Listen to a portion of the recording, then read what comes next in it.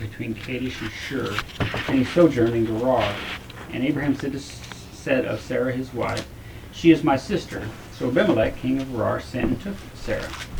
But God came to Abimelech in a dream of the night, and said to him, Behold, you are a dead man because of the woman whom you have taken, for she is married.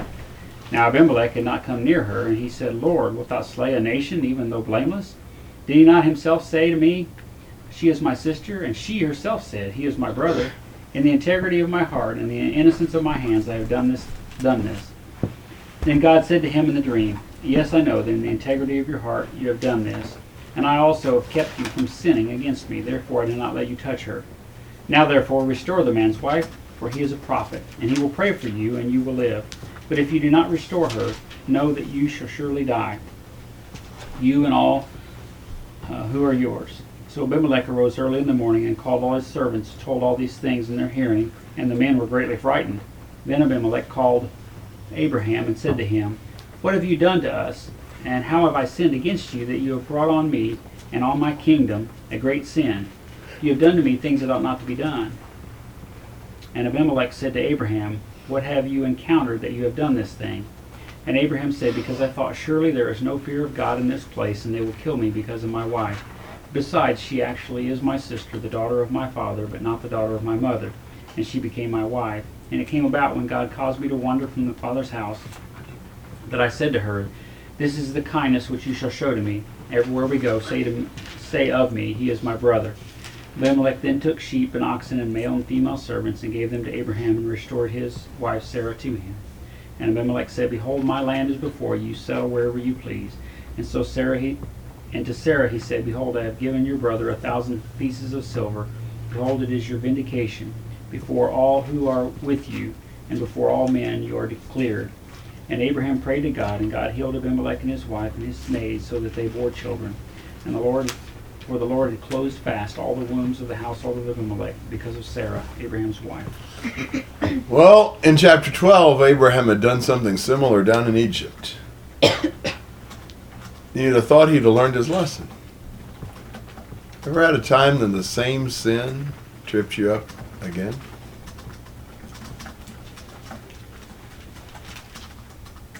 And it kind of reminds you of, this idea of you want to preserve yourself.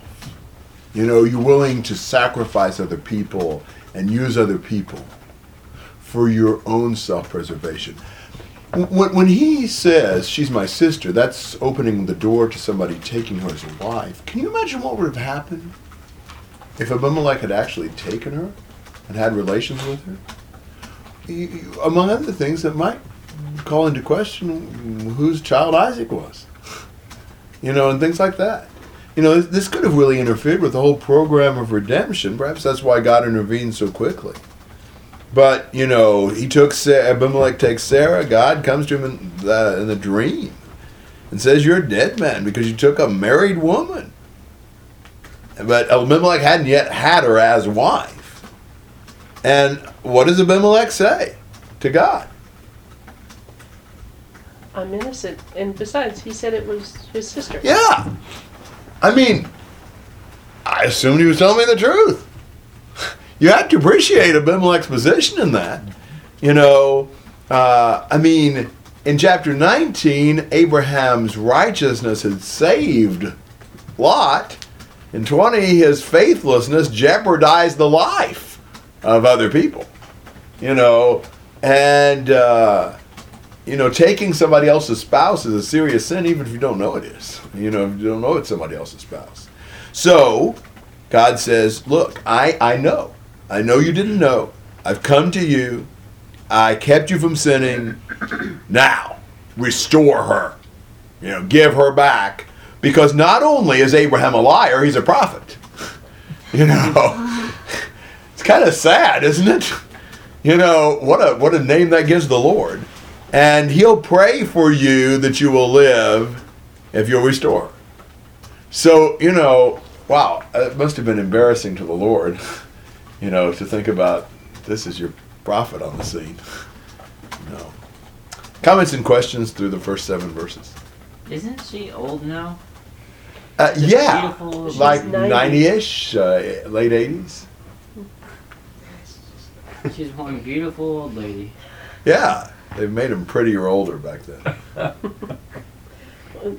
This is about 25 years after the first time he did this too. She was like Yeah. 65-ish. Yeah, that's right. So. Yeah, she just keeps getting prettier.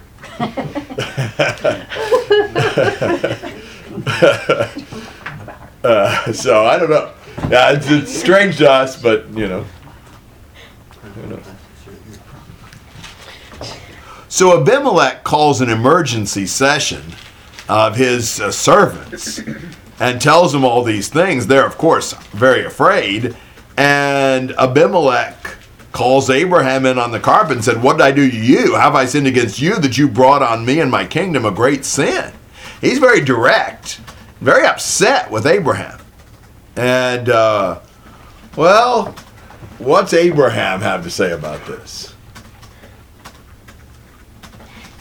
Just following through on the lie that we concocted way back when we left. Yeah, we've sort of had a precedent for doing this. Yeah. Kind of a standing agreement that we're going to lie about this. That really makes it better, doesn't it? Wow. And what other excuses does he offer? Well, he blames them because they don't have a fear of God in this place. So Yeah. Partially their own fault. Isn't that amazing? What kind of fear did Abraham mostly have? Oh, man. Yeah, exactly. He doesn't look like he had much fear of God. And I mean, what a unkind assumption to make. I knew nobody here would fear God. How does he know? And what else does he do to try to excuse this? She is my sister. Yeah, she sort of is, kind of half-sister. Of course, that's so much beside the point. She's his wife. I mean, I know in Brazil it's very common. I know this sounds strange here, but it's very common to marry your first cousin. And I know a couple who are Christians that they're first cousins. And, but I would think it would be really weird if Johnny's introduced Becca as his cousin. He's been married to her for a number of years. I mean, something's wrong there. If you're married to her, cousin is kind of irrelevant. She's your wife. I would think she'd be highly insulted by that as well. And so that's just he's really lying when it's all said and done. This is a half truth that really camouflages the real truth. And Abraham really just doesn't show faith in this. So he's got excuses. You wish he would have been just more direct in apologizing. Well, and even in 13, he sounds like Adam blaming God. Yes. You know, Good point. God caused me to wander. Have you ever noticed when we are defensive and when we're really not wanting to admit our guilt, who all do we end up blaming? Everybody but the dog, usually. By the time it's all said and done, it was this and you and them and, whatever. It's amazing how we are with that. Well, why did you do this? Well, they did and she said and, what about you? It's always other people's fault. And that's just from the days of the garden.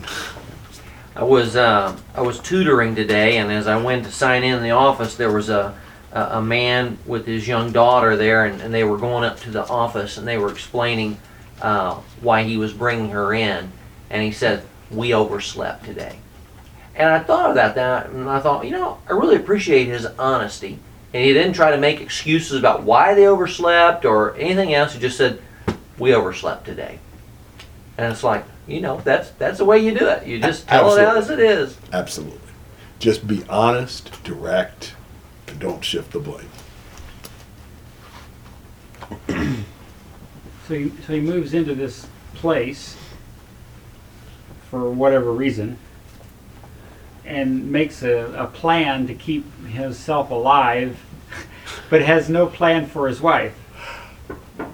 Not a good one. Right. Yeah. It's like, now we're going to go down here and they're probably going to want to take you, so just, that's okay. Play along, yeah. Yeah, let's devise a plan where they won't kill me. as if that's, I don't know, what's he going to do, stay there? I mean, why is he there, first of all? And how long, and is he going to later move out and say, hey, it's time to go now, we're out of here? So how's he different from Lot in that? You know, Lot didn't consider the impact on his family of that move and so forth. I think they're parallel in this. Now, you know, Abraham has probably made more sacrifices all along, Yeah. but in this, you know, sacrifice your family for your own well-being. It's important, I think, to keep reminding ourselves that this is a story about God, and not just about Abraham and Lot, but there is such mercy and compassion on the part of God through this whole thing to Abimelech. He kept him from sinning, and his expression to him, "You're a dead man," that would hurt. I mean, that'd be kind of scary for God to say, "You're a dead man." Yeah. And then he is forgiving toward Abraham here. It's remarkable. I mean, we look at some of these things and we're like, well, this is just outrageous. Why would, you know, and we wouldn't put up with this. And yet God is merciful. I mean, it's not like God, you know, excuses this. Obviously, he rebukes Abimelech strongly, and then he uses Abimelech to rebuke Abraham strongly, you know, but he doesn't, you know, discontinue the program with Abraham. And he blesses Abimelech again. So the Lord is very merciful. What he has to work with to work out his plan is just pretty weak. You're right. The Lord is a master at using unpromising material. That's amazing. This must have been at least in a period of time from the end of it. We see that Abimelech, Yeah. I mean, it was at least long enough that they recognized that they couldn't bear children or something. So, Mm-hmm. you know, it may have been like Esther, where they brought her in and had to prepare her for Maybe 18 so. months or whatever it was. Maybe so. She had to go through the resident beautification program or whatever. Yeah. Might take a little longer with her. Wrinkles or something. Yeah, I don't know. I know so little about those issues. So. Well, but then the entire time between 19 and 20 is, or 19 and 21 is a year, right? Yeah, because you're saying because they said by this 18, time next yeah. year. Right. Right. No, but they could be there for. Yeah, a Quite a few while months. still, so. Yeah. Nobody's getting pregnant. You know that fairly quickly.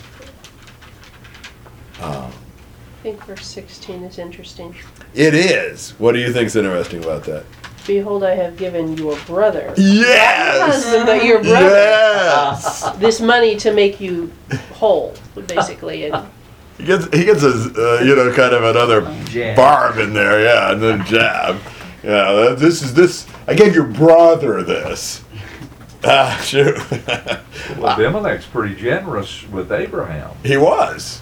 But after all, Abraham's a prophet of this God, and he'd like not to be a dead man. Small price to pay. And isn't it ironic? What does Abraham do in 17?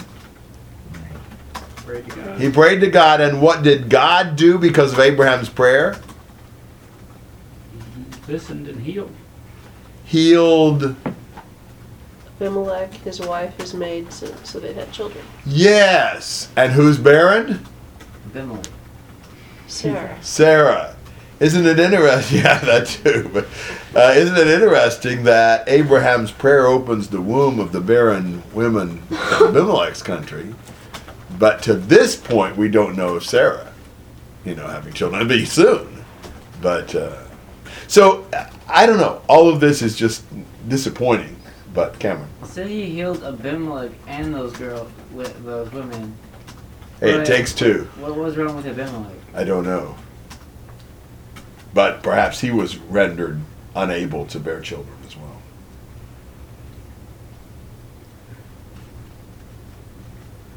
Other thoughts? Might have healed him of that dead man disease. I think I'd want to be healed of that one. So you see Abimelech thinking, I haven't been feeling well lately. Yeah. That's right. Every little ache. Yeah. Abimelech, by the way, is a throne name. There's Abimelechs for generations. Kind of like Pharaoh or Caesar or whatever. There's not just one of those. It's almost like the Abimelech. Anything else on 20? All right, chapter 21, verses 1 to 8. And the Lord visited Sarah, and the Lord visited Sarah,